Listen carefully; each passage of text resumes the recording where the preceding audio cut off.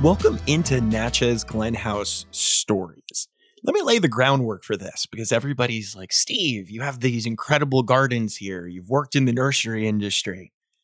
But one of the categories of plants that I've always just found amazing, and it gives us this opportunity to dip our toe and broaden our perspective about plants, are plants that I guess we're going to do finger quotes here and call them indoor plants.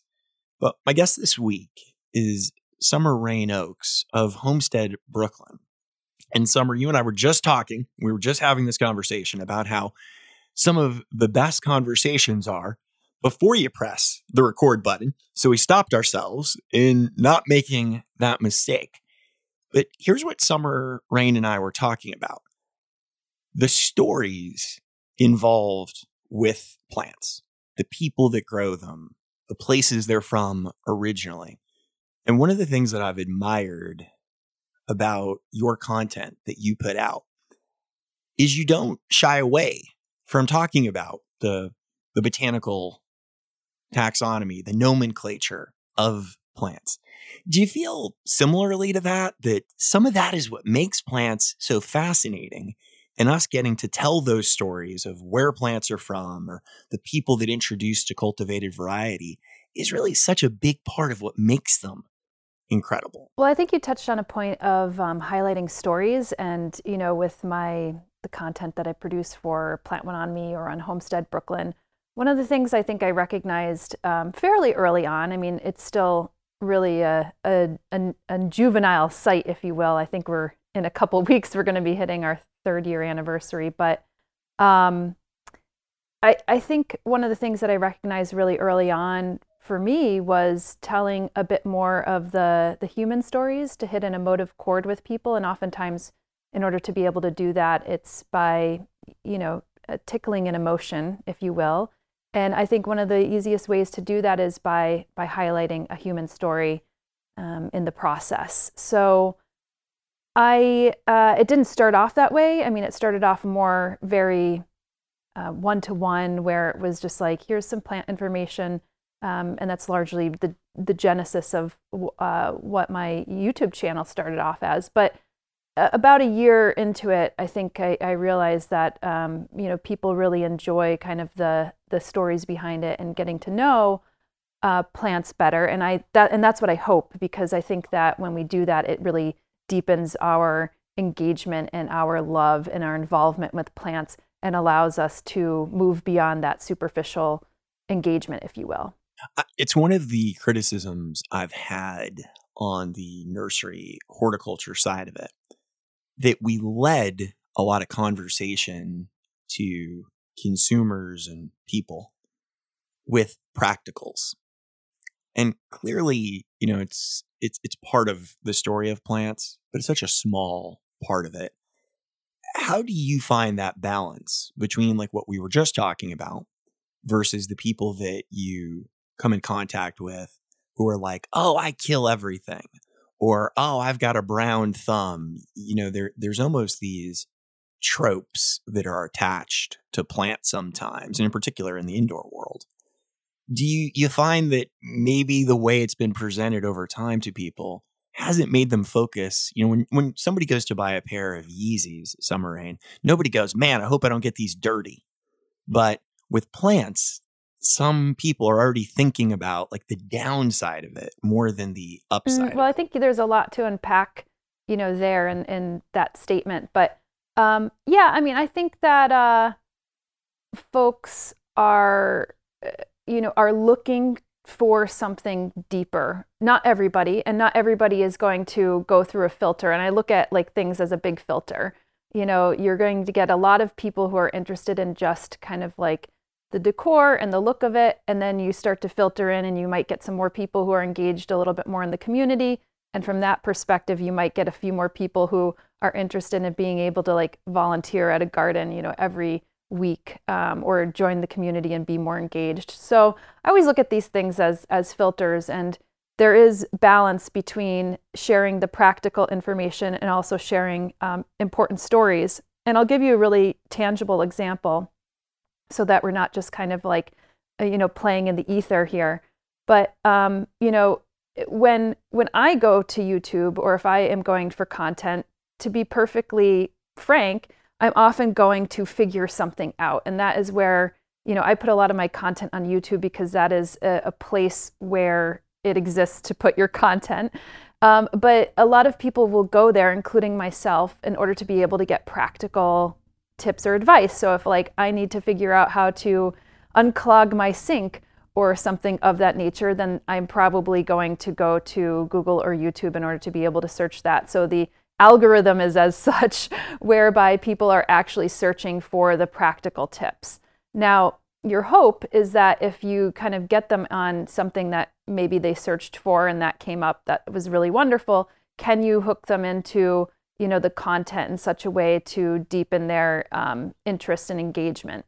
And another great example is that one of my favorite films that I did on Plant One on Me is on soil art. And it's a beautiful, short, succinct video that I believe was really eloquently shot of, one of the premier soil scientists who also happens to be an artist who paints with soil. And there is an opening line in there that she says that I think really could touch the heartstrings of a lot of folks. And that is this line where she says, I didn't want to tell people that I was an artist because I didn't think that they would take me seriously as a scientist. And that line really resonates with me, and I know resonates with a lot of other folks, because even if somebody is not an artist or a scientist, they have felt that emotion at some point. But would people actually search for the topic of soil art? Probably not, because they might not even know it exists. So therefore, it's a story that will not really surface well on any site like a Google or a YouTube, because people are not searching for that. They're searching, why are my leaves yellow, or what plant is this, or how come my plant is droopy? And so I think that you have to have, as a content provider, you have to have that balance between the practical nature of it. And if people are willing to be kind of hooked in, then you have some of more of that, I would say, deeper engagement there if they choose to seek it out, which I think those folks who are interested and curious and make enough time in their lives for that will actually then seek it out. That's a fantastic point in trying to get people to the deeper levels of what plants and gardening and the world around us at large is. Recently I had Joey from Crime Pays, Botany Doesn't. So it was a really interesting perspective, I felt, if you're familiar with his content at all. It's very brash. It's very outside of what people would typically associate with the plant and sort of ecology world at large. But what I really find super optimistic about your work and his work and a lot of the people that I'm seeing at the moment is that we're finding more ways to tell those stories, like you just mentioned. And your own personal journey with plants. I know you're a Cornell grad. How'd you get here? I know a little bit. It seemed like you had an interest in the natural world from maybe an early age, but did people in your own family, were they gardeners into the world of plants? Is it something that you found on your own? How did you get introduced to it? I think a lot of that is the byproduct of just where I grew up, which is in northeastern Pennsylvania, which is, if you're familiar or unfamiliar with the area, it's a really beautiful place to grow up. I mean, unfortunately, there's a lot of hydraulic fracturing that's happening right now for natural gas, and Pennsylvania has a long history of extraction and being in the extraction industry and kind of being on the upswing and downswing of that as it relates to the economy and the damage that it causes in the environment. But that being said, it's an incredible place to grow up because you are smack dab in kind of beautiful green country. And the place where I grew up was no exception. We only had about 5 acres of land, which is a lot considering that I'm in New York City now. But it was just surrounded by farm and field and forest. And for me, that was everything. My parents are both big gardeners. And we had a beautiful little orchard, and we had our garden vegetables and fruits every year without fail. So that was really marvelous. But for me, I was very interested in kind of the wild plants. So the wild plants that were kind of around in the area, in the field, in the forests. And I would take my like flower press kits and press flowers and bring in found bird feathers and make spore prints from mushrooms that I would collect. So I was definitely like that kind of child growing up. And one of the things that I actually write about in my book, How to Make a Plant Love You, is absconding with my brother's never used microscope that he got from my uncle. It was a very beautiful German-made microscope. My uncle lived in Germany and married a German woman quite a number of years back. And my brother ended up getting that present for his birthday and never used it. And so that was like a whole other world for me, to be able to see the slides of like plant cells and to be able to make my own slides as a young kid was really cool, because you could see things that you wouldn't be able to necessarily notice with the naked eye, which I think was quite wonderful. And then even though my family didn't really have the means to travel very much, my mother had a really beautiful collection of National Geographics that she had been saving since, probably the 1970s. And those were some of the pages that I would go in order to be able to see kind of like what nature was like outside of, my own 5 acres of land, which was like really, really marvelous. So I think I was lucky because I knew really early on what I really loved. And I was also very fortunate to not have people around me to talk me out of doing what I loved. And I say that now because I have met a number of people who are younger than I and who have been really attracted to what I've been doing and have a love for plants, but have this reluctant nature to them because of what other people are saying to them, like, oh, you likely won't be able to get a job, or, you should be thinking about something else that will be, much better for career path.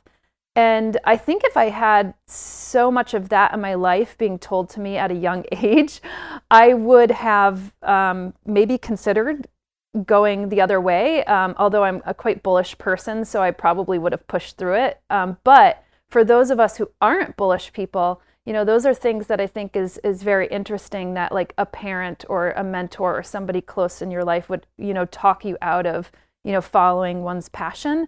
Because I think that's what like actually makes people really come to life, and that's what makes me come to life. So I feel very fortunate early on that I pretty much knew that I wanted to do something in nature and in the natural world, and from that point forward, I was really committed, even before I was a teenager, of like what I wanted to study and pursue. Do you in making that comment, and I agree with you because I've heard that as well. How did you go about, and we've had this conversation several times on the podcast in the last 4 or 5 weeks, that this balance between art and commerce almost when it comes to plants and the natural world. As you got into it and as you get a little bit older, how have you sort of reconciled that, right? I think there's many people, and I'll paint the picture for you. There's many people I know who are in the nursery side of it that are passionate collectors of a particular type of plant. I'm sure you've met some of these same people. But the balance for them sometimes has been the commerce side of it. They have these incredible plants that they're just, they have near complete recall on it, just mastery of the topic. But the economy, the business side, the paying the bills side has been a struggle for them. Do you think that's some of where that reluctance comes from in people making those comments? Maybe not that they're that acutely aware of people like I'm mentioning, but I think it's been one of the challenges for plants is how do people balance this incredible passion that they might have with it, but still at the same time running it as a business or running it where it's economically viable for them. Well, I think you could say that about so many different industries. And, I have a lot of friends who are in the creative industry, so visual arts, photography, digital painting. And, and that is an industry also that traditionally people would say, oh, not everybody has the business side down pat, and they just really want to, focus on the art of it. And there's also this intense guilt that I find that a lot of artists have for actually selling their work. And I think that needs to be worked out kind of personally.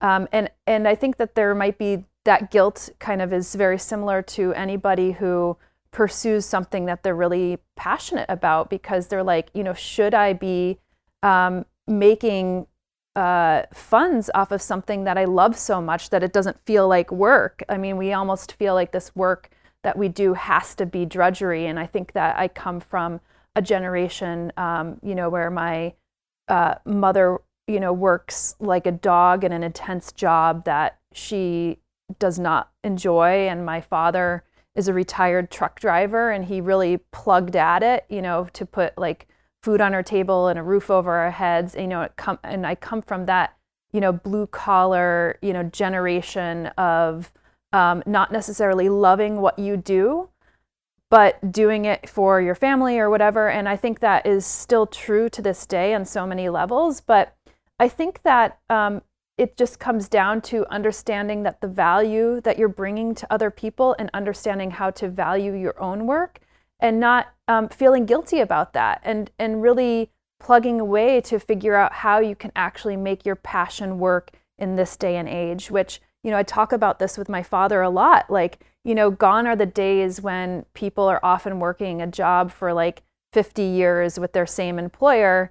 Now it's like a lot more people have moved into the gig economy and are trying to figure, things out. But it really comes down to like, working on those elements of what you feel guilty or icky about it, and finding the balance of what works for you, and then taking interest in it and learning those skill sets. And it's like a skill set that you learn, just as gardening could be a skill set that is, learned. But, being able to manage your finances well, understanding how to save money, just running the day-to-day operations of a business. And I understand, like, not everybody could do that all. So the things that you're not good at, to rely on other people who might be able to fill those gaps where you can't, or that you might be able to learn from them. And I think that's just true for anything. I mean, even, I edit, the vast majority of all of my own videos on YouTube for Plant One On Me. And I didn't know how to edit first. Like, I had to go to a friend and actually also like learn that skill set, because it was not a skill set that I was born with or that I had necessarily interest at first in being able to do. So with anything, it's a balance, and you might not want to do it, but it will benefit you because it will allow you to do and facilitate you to do the things that you truly love, which in this case would be plants or art or whatever industry that you want to fill in the blank there with. Have you found because I've seen some of your work in the past where you have visited some smaller nurseries and, people that are really passionate about the plants, and maybe this is just a me thing, Summer Rain, but occasionally I have really wanted, recently I went down to South Florida, and there's a small nursery down there, Bunjong Orchids, and they specialize in Vandaceous orchids and also Platycerium. And I really enjoy going down there and sharing their story. And it's something that maybe they don't do on their own. Is there a part of you that also not only appreciates, clearly, there's content is a byproduct of it, but, helping tell those stories for maybe people that are as many people in the plant world know, taking care of plants on large scale, in particular as a business, a nursery, is really tough work. It's very time consuming. It's very laborious. But you as a content creator, myself as a content creator, Do you get any sense of satisfaction in helping them with that part of it? If you can shed some light on these people that are doing something that so few are, and we know how difficult it is, do you get a personal satisfaction or satisfaction in knowing that you're helping share what they're doing? Oh, of course. I mean, I think that, again, this goes back to telling the human story and really using my platform as a way to tell the stories of others. And I feel like I've done that for most of my life, because I've worked in sustainability as it relates to fashion and beauty and food. And a lot of those purveyors are the people who are out there doing a lot of their, God's work, if you will. Don't get a chance to be able to share their story. And so if there's a way that, I could popularize that through my own medium and my own craft, then that is really remarkable. And I think that's really what happened with one of the nurseries that I love, Steve's Leaves, which is out in Texas, and he grows somewhere between 2,500 and 3,000 different species and cultivars of plants that are primarily for indoor use, although he does some bedding plants. And they're not always in production. He rotates, 20 or 30 or so in production now and again. But he keeps all these stock plants. And I do want people to appreciate the fact that, if Steve leaves, the trade, then, a lot of those plants are going to fall by the wayside and they'll be out of production, out of cultivation, unless someone else comes and actually takes the reign. And Steve's have been doing it for about 40 years. And when I first went down there to film him, very few people actually, I think, knew of his operation. And he didn't have any, and I think he had 83 Instagram followers. And I sat down with them and I shared with them the importance of actually building up their social media at this day and age.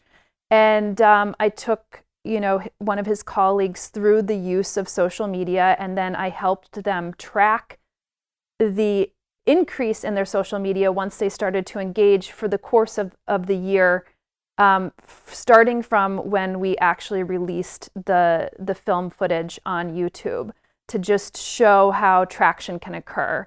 And how that could result with, the bottom line and the support for what he's doing.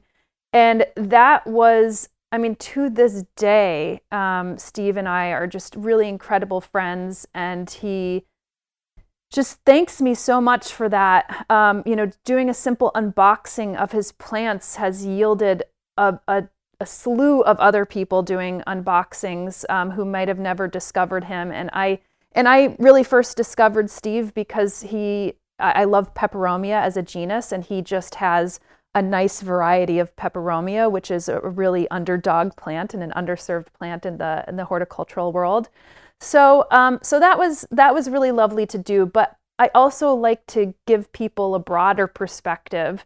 And on the opposite side of that is, some of the really highly automated facilities that I've gone to throughout the Netherlands, where there's 9 people working in a several tens of thousands of square foot greenhouse. And it's less hands-on, it's less homespun, it's less family owned and operated, because I think that there is that spectrum of how plants actually get to us, who grows them, how long it actually takes to grow them, because it's not all glamorous, as you had mentioned earlier. And I think once we start to know and appreciate that information, it'll start to make us appreciate and respect our plants more as well. Totally agree with you. It's something that we've talked about again in the podcast in the past, is just broadening perspective, as you said. And it's, I think, universally on the gardening side of it, the nursery industry side of it, it has not really been done well over the years. It's been a very commoditized category overall, and low maintenance was a real pitch word for sales versus, hey, you have to do some things, but if you do some things, this will be incredible. And I have, in talking and having guests on, and then of course, my own personal conversations with a lot of nursery owners over the last 5 years, I think we're at a bit of a crossroads where what you just said is so key. Nursery owners themselves, like Steve, as you mentioned, have this incredible opportunity now that social media has democratized content, getting out there to some degree, taking it out of traditional media. They can tell those stories and broaden perspective on plants. And that leads me to this, and it's something I already mentioned. Did you have a moment at the very beginning where you consciously made a decision of, how am I going to present plants? Am I going to go common name? Am I going to go botanical? Did you do it as a conscious choice? Did you have a thought of, wow, do I want to, and I've recently been fond of the phrase dumb down plants and how maybe it's not a good thing. Did you have that thought of, hey, I'm going to embrace the botanical on these plants? It's one of the things that allows it to be interesting. Did you have any trepidation about that at all? What was your thought process at that very beginning, just on something simple like that subject? Well, if I just kind of go back to like more of the, just the last 3 years, if we will, because that really was the nexus of what I didn't expect is like my space in Brooklyn went viral. So for those of your listeners who don't know, my space went viral, meaning it was seen by tens of millions of people in a very short period of time for the amount and the type of plants that I was growing indoors in a Brooklyn apartment. So to just put that into perspective, because I can't assume to know that people know who I am or why I'm talking about plants right now. So that kind of took me a little bit by surprise, and it took me actually about 9 to 10 months to figure out even what to do with the deluge of requests that I was getting in, whilst being able to do what I was doing previously, which was working on sustainable food systems and getting like local food in more rural areas to urban areas, and focusing a bit more on the food system aspect of it, but not directly on plants in my home, which I had been growing for quite some time. And personally, for me, I try to refer to my plants by their binomial nomenclature or their scientific name, largely because like a lot of plants don't have a common name. And I think that it was probably just ingrained in me from my environmental science days at Cornell, and also all my naturalist classes of going outside and being able to identify plants and knowing them by their scientific name. So I think when I came out to share videos, my initial reason why I was sharing videos was just trying to be able to answer people's questions, because when you're only one person and you have literally thousands of questions coming at you through all means possible, whether it's Facebook, Instagram, direct messages, comments, emails, like you cannot possibly answer all of them. So what I started to do was basically just compile the main questions that were being asked.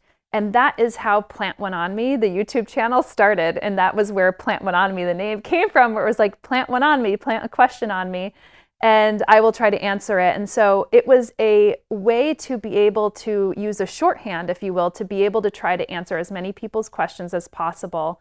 So to not make it my full-time job of doing customer service.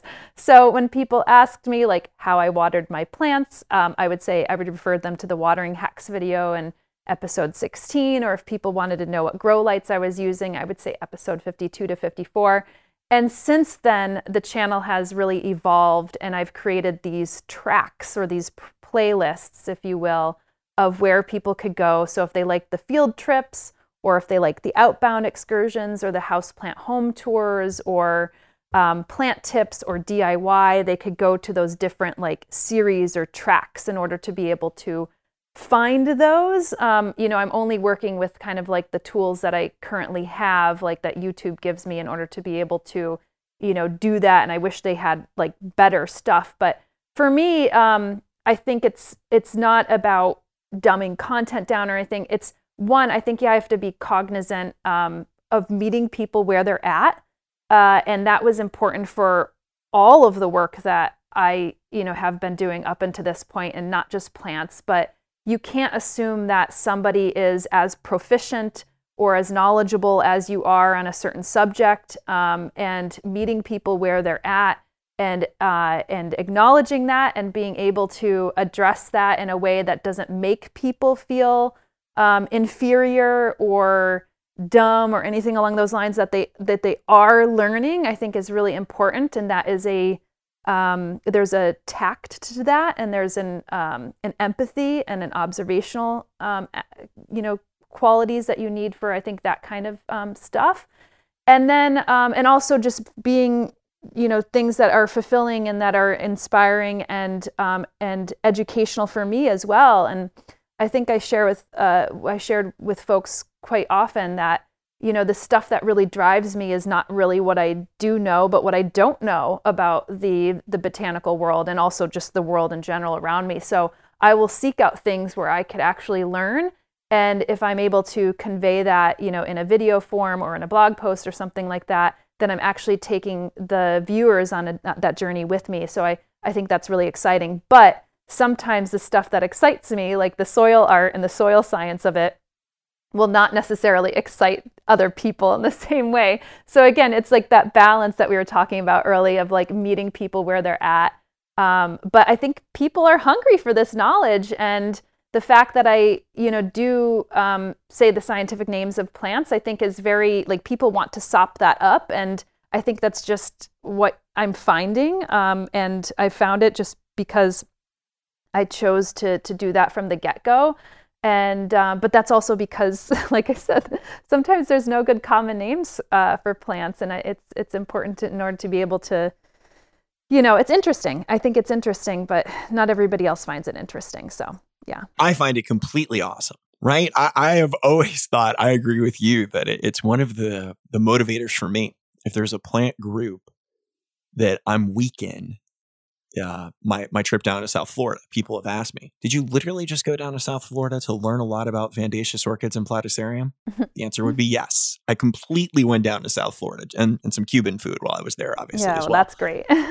But that is the driver. I think I came across your Instagram account. It's very interesting to me because I think both of us were doing a lot with plants well before we had any. People have always asked me, were you doing this at like a 2.5 acre garden size? I was like, just for fun. That was it. And your story is the same, right? You're, again, for those people that don't know, Homestead Brooklyn, you had this really impressive indoor plant collection, like you had just shared with us, well before you even had any thought of trying to create content with it or anything like that, correct? Oh, yeah. No, I mean, the plants had always been for me, for my... I'm a very proactive person. So when I moved to the city, I didn't think I was actually going to be in the city for so long as I have been, which is now approaching 15 years, which is quite crazy to think about. But I think I used, I brought plants into my life as a way to help manage the cacophony of the city. I'm sitting in my house right now, and it just is just like so... I just love life around me, and I even assembled bird feeders on my outside of my window just to kind of like, attract more life. I just want to expand out from my four walls and just sow life, and so for me, I think it's just a way to, I don't know, just proactively cope in a city that doesn't always provide outlets for you to be able to cope in very well. And so, and then I started to bring people into my home to meditate. So I joined a number of meditation circles here, which I think is very therapeutic for, I'm not a big meditator myself, but like, I think it was just very therapeutic for others to just come into my space and use it as a very, just a very quiet and full of life space in order to be able to have those moments individually and together. And so I think that it was really nice to be able to start to share that to the broader community. So I think that maybe it was just a sign that it would go viral and go out to more people. And I feel like now, with any of that kind of stuff, you have this other set of responsibilities in order to be able to help people in their own lives with their own plants. And if they are inspired by your work or your life or the way that you live it, then and then giving them the tools to be able to do that for themselves in their own way, I think is really important. So I think that's like what I've tried to do, as opposed to just focus on, oh, wow, look how cool my place is, that kind of thing, which I do, of course, a little bit of that, because people really do resonate with that. But yeah, I think that's why, like, creating the tools for people, like the masterclass, and then, people were asking me as they start to acquire more plants, how I actually figure out, like, less the watering schedule. I mean, people do ask me that, but for me, I keep a spreadsheet of my fertilizing schedule, and people really wanted that made available to them, because people are like, oh, okay, now I don't have just 4 houseplants or 10 houseplants, I have 30 or I have 40, and it's easier to keep track. And that's how I do it. And people might do it differently, but I started to share that as well for folks who wanted that. And again, this goes back down to, like, I believe I'm adding value to people's lives in that way. So can you charge for that? Sure. I think that you've spent the time to be able to take out a lot of that research. And the way that I look at it from a more transactional point of view, if we were to, bring this conversation a little bit more full circle, is that, what do you value? Like, what is your hourly rate? And you just kind of have to think about that for yourself. Like, what would you pay yourself an hour for the work that you do? And how many hours would it actually take you to map out the care of 350 species of plants? And then you begin to, like, say, okay, well, then how much would that cost me in time? And is it just more efficient to be able to purchase this and help support a creator whose content that I love? So I think those are the ways that I think you go around it, or that I think about these things, and just try to make things a little bit more accessible while helping people, have that for themselves if that's what they so desire. It was one of the topics that came up with P. Allen Smith, who's clearly been doing gardening content and plant content for a long time. And he had made the comment that, there's so much noise now. And there's good and bad to that comment, but there's so much content out there that there are a lot of people who are putting it out there that their knowledge base, he was concerned of if it was deep enough for the audience. And that's something, again, that I had immediately when I found your content. I just was like, okay, this is someone who's really invested in this personally, to have that kind of depth of knowledge. How do you feel about that right now? That, clearly the indoor plant lane in particular has had a lot of people start to generate content. I struggle sometimes with deciphering, do I think people are creating this content out of a genuine place, or they just think it's the content of the moment kind of thing? How do you reconcile that? Is that something that you think about? Do you spend any calories even pondering that topic?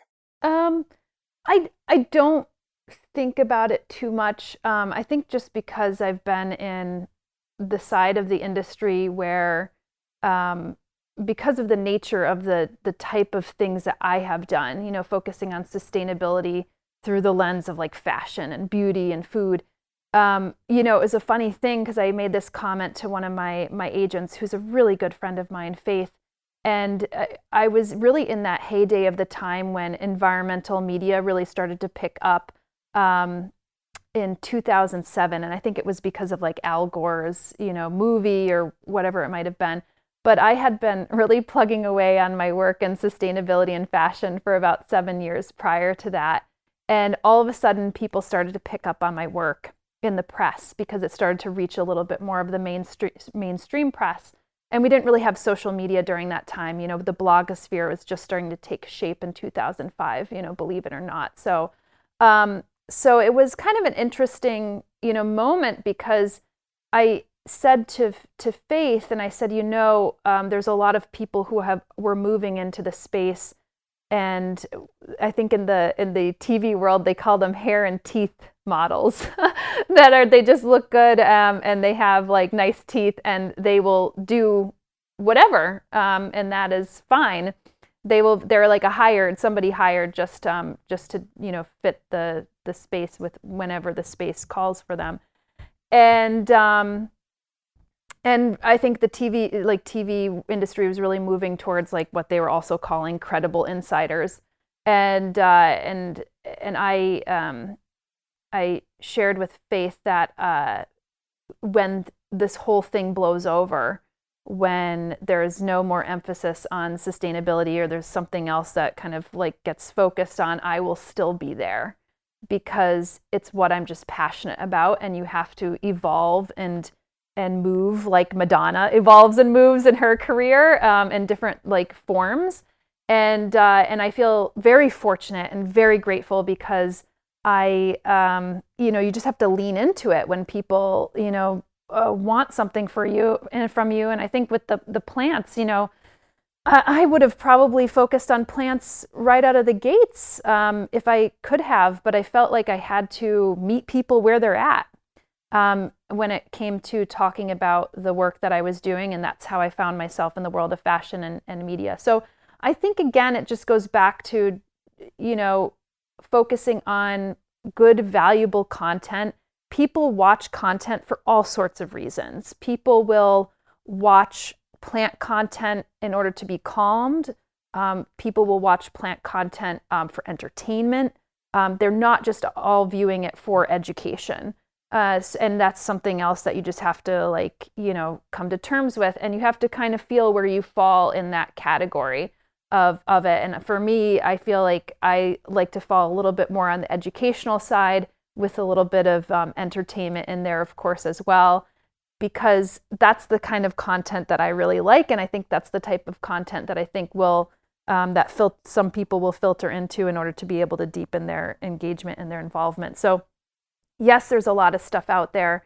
I think that the indoor plant market falls into a very different category than, say, like permaculture or pure horticulture of growing in greenhouses, because a lot of the information that's being shared is experiential, it's anecdotal, it's not necessarily always based in science, nor could it be, because if you really look into, peer-reviewed science journals, you might be able to find some, articles out there about growing plants indoors, but oftentimes it relates to horticultural therapy, because who's going to fund that research? So even when I was, doing my houseplant masterclass, you have to really pull from, science-based journals that might say, okay, well, here's, the propagation conditions that they were doing for Dieffenbachia in a horticultural, greenhouse setting, which of course is not your home setting. So I think houseplants more than probably any other industry within plants, although I can't say this for certain, you'll get more experiential kind of like anecdotal information out there that's not always like based in more meteor science, just by the virtue of that, more people are doing it in their own times, in their own homes, and have like various different conditions. And I try to say that as a disclaimer, even when I do 365 days of plants, which I shoot like very much off the cuff, like off the top of my head with like just a plant in front of me, and I share people how I'm growing it. I always try to share like, hey, this is how I'm growing it. Do not take this as gospel, just take this as a guide, and share with me how you're actually growing the plant as well, because your conditions are going to be very different from my conditions. And if you're growing this in like hot, sunny Arizona, it's going to be very different from growing it in the city in New York in a northeast facing window. So, those are the things that you have to kind of like, I think, manage with. So I don't get like, to answer your question, I don't get like so bent out of shape about it. I just really try to focus and concentrate on the stuff that I think is, will bring people value, and that brings me passion as well. let's dive in to your 365 days of plants, because I've enjoyed nothing more recently, by the way, just as a personal aside. Been awesome to see it. Walk me through these things.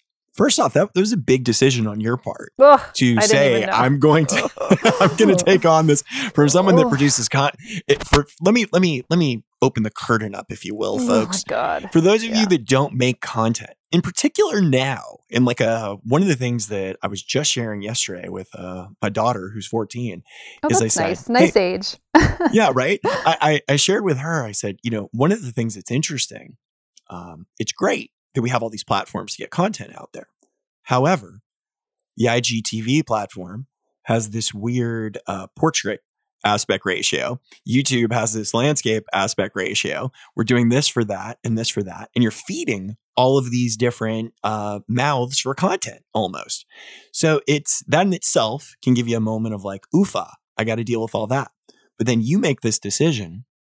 And folks, if you haven't already subscribed on YouTube, followed Summer Rain over on Instagram, this 365 Days of Plants was a real undertaking, but you have done a really remarkable job in creating it. Just why'd you do it? Just give us the basics. Like, is that just something you've always wanted to do, where you were like, hey, I've got 365 plants to talk about, people, let's get to it? Yeah, I mean, I think about 2 years ago, I had this idea like, oh, wouldn't it be cool to just highlight one plant a day? Especially because if I was doing a lot of tours of my house, it was part of like, every outlet under their sun wanted to come in and do a tour of my house, but they would always put them into like 60-second, 2-minute, maybe 5-minute videos if you're lucky. And then most people would be like, wait, what was that plant in the corner, like lower left, like 2 feet down from the top?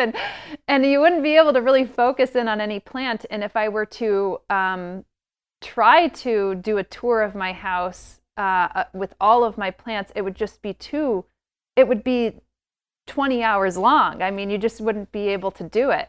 I mean, you could, but I don't think anybody would want to sit through a 20-hour video, nor would I want to edit a 20-hour video. But so the idea was like, oh, great, I will start just one plant a day, just grab like a plant that I have growing in my home and just real top level information, nothing too deep. It was just more along the lines like, this is the plant's name. And sometimes I get that wrong, or the name has changed, in so many ways, because there's so many names that have been changed within the houseplant world. So, or like, this is where it typically grows. This is where I'm growing it in my home, and this is my care tips. And so it was just a really a way to be able to introduce people to a plant, maybe learn about its care tips, or to discover a new one. And to understand how I'm growing it in my home. And the plant may be not perfect, like you would get it initially from the garden center, the nursery. And I think that's an important part of it too, is to show like, oh, this one's a little leggy, or I didn't stake this, and this is how this looks, or this is pulled away from my southwest window, this is why it's growing in a certain kind of way. And I think that's really engaging, because a lot of content is like so perfect, and the plant is just taken from the garden center, and you expect it to look that way all the time, and it's most likely not going to always look that way. So I think that was like kind of an important thing to do, but I wasn't set up initially workflow wise in order to be able to do it, because as you had mentioned, and as I think you empathize, creating content is a bear. And the fact that like every venue like YouTube or Instagram or Facebook wants to own their own content, and almost like pushes it upon the creator to have to produce it in different formats, like at a rate like never before. And I kind of decided early on that, yes, I think this would be good for both Instagram and YouTube, and how would I actually set it up that way in order to be able to produce that. In hindsight, I was like, oh my God, even though my workflow is pretty efficient as is, it's a tremendous, tremendous undertaking and a tremendous amount of work. And I even know folks who work at like Vice, down the road, who are like just work like dogs producing content, or people at BuzzFeed who are the same way. And I just don't know anybody. I've never met anybody who is able to just produce the amount of content that I was able to produce in this last year. And I'm not saying that as a source of pride. I'm saying that as a source of exasperation, because I don't want to push that on anybody. It has been a huge undertaking. We're not through 365 days, so it's not like it was. It is a huge undertaking, and I know some people appreciate it, but some people don't, and that's fine too. I always share with people, if you don't appreciate it, the content, then just go somewhere else and go to a content that you can appreciate. But yeah, it's been a lot, and obviously I just shoot it at one table, so I don't have to like move around the house or anything, because that would just increase time. But yeah, you have to come up with like the different forms, horizontal, vertical, exporting, editing both, making sure the picture looks good and the light and the audio quality is great, but you get hiccups like that all the time. As we start to wrap up here, when you were mentioning that, it also, my friend Joe Lampel, he and I had this conversation. I'm curious, because it sounds like your background was in a similar lane to Joe and myself over the years. That, did you ever have a moment like with Plant One on Me where you considered television like a traditional media, finger quotes, traditional media? Has that ever been? I mean, it's interesting now at the age that I'm at, that I think there was a moment for a lot of people of a similar age, if you had any inkling of communicating or an interest or a passion that you wanted to share, that like the end game was that, the end game was, I'm going to have a television show one day, right? Was that something for you ever? Is it something you've considered even now? Or do you find that, hey, times have changed and maybe the goals are far different than they used to be? Well, times have definitely changed. And I was a correspondent on Discovery Networks for 3 years. So I, worked with them when they were doing, their Planet Green initiative, which, inevitably didn't go extremely well for Discovery. So I think they, eventually made it into Discovery ID or something like that. But and I have done that, and that's fine, and that's lovely. But I think the botanical content that I produce, it's not necessarily, at least the way that I produce it now, it's not necessarily for primetime television. I think people will seek it out maybe on places like a Hulu or Netflix or something along those lines, or maybe in the back of airplanes or things while they're flying from one point to another.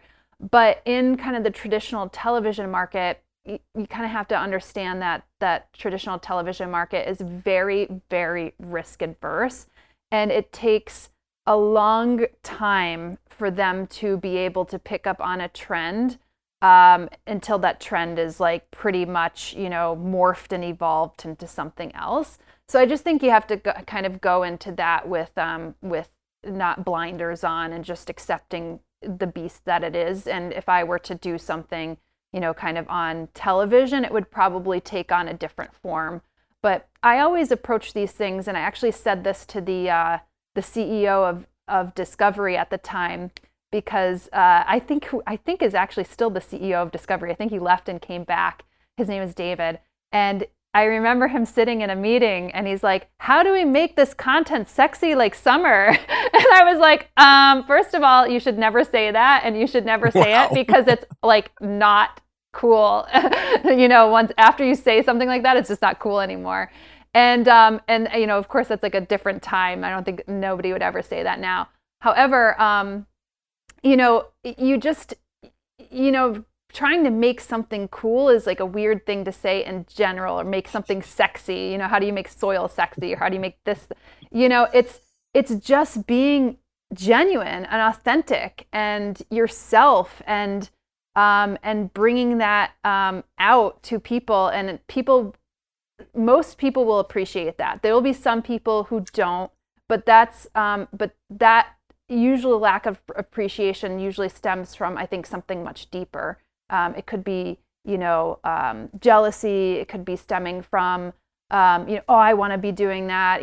There's other things that are probably often in play there. But yeah, I mean, that's kind of how my view is. I like to have a little bit more control of the content that I bring out. And even though YouTube is not necessarily the most monetarily rewarding place to be able to put that stuff, it is the place that we have at this point in order to be able to do that. Yeah, it was. This is the first time I think I've ever shared this on the podcast. I had an awesome conversation one time when I was doing a pilot series for Food Network where they said to me, "This has too much gardening in it." And it was interesting because it was supposed to be a from the garden to the table, and this is mid 2000s, a little bit before that even. And it was just a fascinating conversation, similar to the one that you're sharing with Discovery. That it for the people listening. There was always this thing with plants where they were like, can you make it faster? Can you make it sexier? Can you make it thiser? There was always a thiser. Can you make it something more? And I think for those of us that were passionate about it, we were like, do you not see how cool it already is? like we don't need to, we may not need to. And like you said, at that time in particular, they were very, obviously mass market advertiser, ad sales driven. And now, to answer, to ask you this next question, one of the things I love at the moment, Summer Rain, is I can just do whatever I want.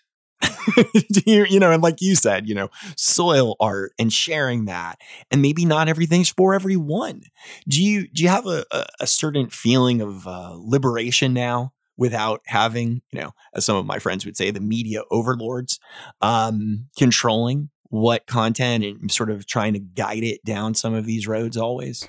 Well, I mean, I think it's all based on your partners, and honestly, like the stuff that I did for Discovery, I mean, some of it I was like, but a lot of the other stuff I liked, and I think because they really took me as a partner, and I actually shared with David and the rest of the team that like I don't want to do content just to be on. Like, I'm not doing television just to be on television. I'd rather do things that really resonate with me. And at that point, they were like, oh, you should do a show on sustainable fashion Project Runway. And I'm like, no, Heidi Klum could actually do that in like one episode. Like, I don't need to, create content that someone else is doing. I want to create something that I can add that is uniquely me, that wouldn't necessarily you could find anywhere else. And I think that is your real point, not by trying to recreate what someone else is doing, but doing something that is, definitively you. So my partners are fine there, but I don't have any kind of malice or, kind of looking back or why did I do that kind of thing. It was a, really cool experience, and to be able to see everything. What I love is being able to do things without like too many people. It's important to have like teams if you're doing like bigger things that you could undertake, and I recognize like the top end of what I could potentially do with my own YouTube channel before like burning out or doing anything like that. And I would welcome those opportunities to have those bigger opportunities to do bigger things and to impact more people in a positive manner. But you have to recognize the restrictions. So I think there's good and bad with everything. But I find it funny because after producing the content for like, for these 3 years now and being very prolific in producing content, I realize how quickly and how fast I can make decisions and how quickly in general I could put something and edit out and get it out there versus these like really, really long, laborious lead times and having to go to meetings and like passing it by like 50 people. And understanding that it just feels that you feel a little bit more nimble, and I like that. I like the nimble aspect of it. Although, like I'm sure if I do it long enough, I could probably tire out. But it's about keeping that balance, I think. Well, it's nice when you don't produce a piece of content, and not that this has ever happened to me, where you're told, that guest, the black shirt they had on, I didn't like it. So we have to have them on screen just a tad less. Do we have more B-roll or cutaways that we can go to instead of that? So let's wrap up here at the very end, because I think we've done a really good job sort of exploring this topic, hopefully in a deeper way for people. Give me your indoor plant. Like, what's the most common problems people seem to have. In the outdoor gardening world, I get a lot of what I like to refer to as sometimes generality questions that seem to just plague people. Do you have those for you? I'm sure that like there's a top 3 list of like, these are the things I'm asked about the most consistently. Well, I think to just step back, I think one of the things that we just have to recognize is that like soil or plants are in planters in a enclosed container, and that is like very different than kind of talking about a plant in, say, a raised bed, or even rooted into the ground outside of a raised bed. Working with plants in containers is just monumentally challenging for all sorts of different reasons, because it's much more easier to overwater your plant, or to asphyxiate the roots, or to have the potting medium, get too cracked and the water just go down the sides. And then you have these issues where people are like, no, I'm watering my plant. But maybe the primarily peat-based potting medium beads up the water, and the water goes all the way down. So people are not understanding that the water's not going to the roots. So I think there's like challenges like that you get indoors that you don't typically always get in an outdoor environment. However, lighting, I think, is one of the biggest issues. Like a lot of us live in caves, and something that is partial shade outside is like maybe our high light inside, high to medium light inside. So I think that working with the lack of light, people always asking what are lower light plants, like what plants will tolerate in being in a lower light environment, I think is important, to kind of like go over. People always have questions about overwatering. And again, this goes into containers and containers without holes, and having proper drainage, and also just general upkeep of plants, and also pests, which I think, eventually after you get a number of plants, you are going to have pests. And I was blissfully unaware of plant pests for about 6 years, but I think that there's all of these challenges that are happening now on both the grower's side as well as, indoor people's side. I mean, I met a lot of growers who spray or use biological controls, like beneficial insects, for instance, in order to be able to handle and keep pests at a threshold. But inevitably, some of those pests will come in, possibly on plants already or within the soil substrate, and can proliferate in your home. And those are challenges that people deal with on a regular basis. I mean, I have a lot of people who write in about fungus gnats or thrips, and those things are a little bit more complex to deal with in an indoor environment. I release beneficial insects in my home, and it's always an experiment, and it's much more expensive. But doing that in a greenhouse environment seems like much more feasible. So I think that there's those are some of the big challenges I would say that people share with me, aside for like the fact of like, what is this plant that I have? Okay, now I have to ask you the question that I always get, right? We've had this evolved conversation. Now we're going to this question. Favorite plant? The genus of Peperomia.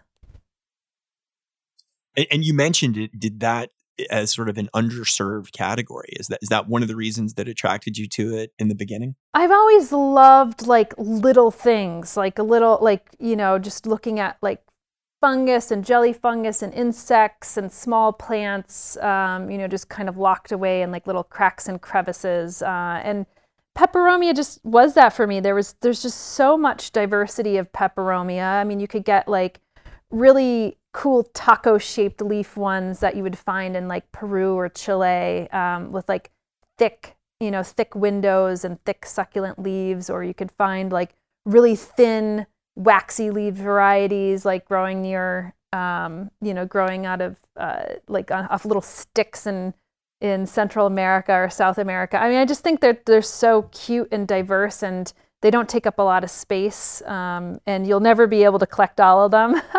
So I think it's just a fun little group of plants that I love. I mean, and you have to like them for their leaves because their flowers are quite unspectacular.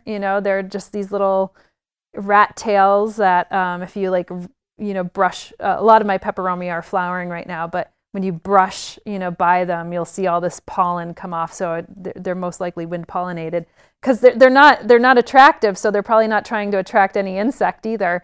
So you have to really love them for their leaves, and they're really understated. A lot of people right now are into aroids, and I love aroids like the next folks, monsteras, rhapidophoras, philodendrons, that type of stuff. But they're often known for their big leaves, especially when you start to stake them or you grow them up on a trellis. But peperomia are just diminutive and underserved, and you just have to appreciate the minutia, the detail of them. And I like that about that group. I've always liked that. If you don't already follow all of Summer Rain's content, you are doing yourself a massive disservice if you're listening to this podcast. Clearly you like plants, people. So go do that.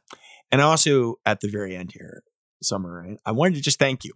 As someone who's been involved professionally in the world of plants here for what is approaching 13 years. I did math the other day. It was sort of interesting. For helping tell the story of the plants and the people and everything. And just wanted you to commend you on the work that you've done throughout this time. Well, thank you. And thank you for, helping share my story and everyone else's story as well through your podcast. So I think the feeling is mutual.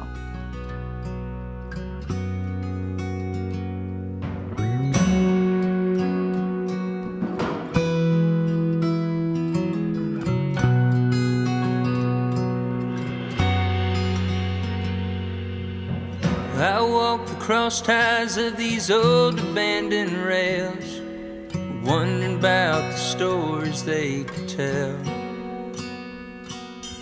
I think of all the weight I carry on my own, and I try to empathize with all they bear. There's something about the sun that brings me back to life. It's just like staring in your eyes. And I can't tell you what it is I'm doing here. All I know is nothing's felt so right. So let me stay, feeling this way. I never wanna leave this state of mind.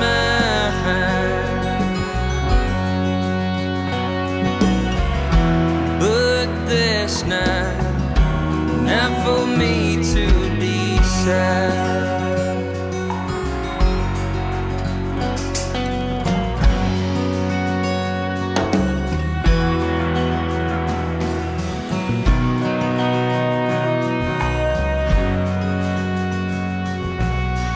Everybody's putting down this brand new high mark, but they're just whispers way up here.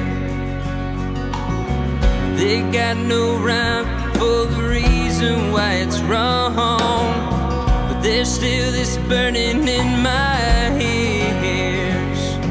Some folks say I probably shouldn't live this way, but the last time I checked, this was my life.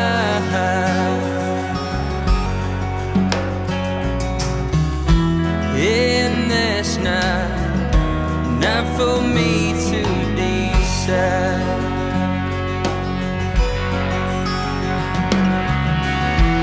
Everything that's mine is always yours, but you lock all your windows and barricade your doors, and I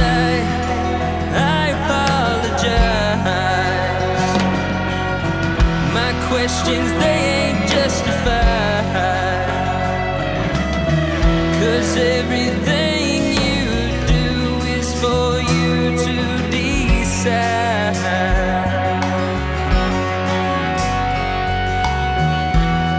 Everything you do is for you to decide. It's for you to decide.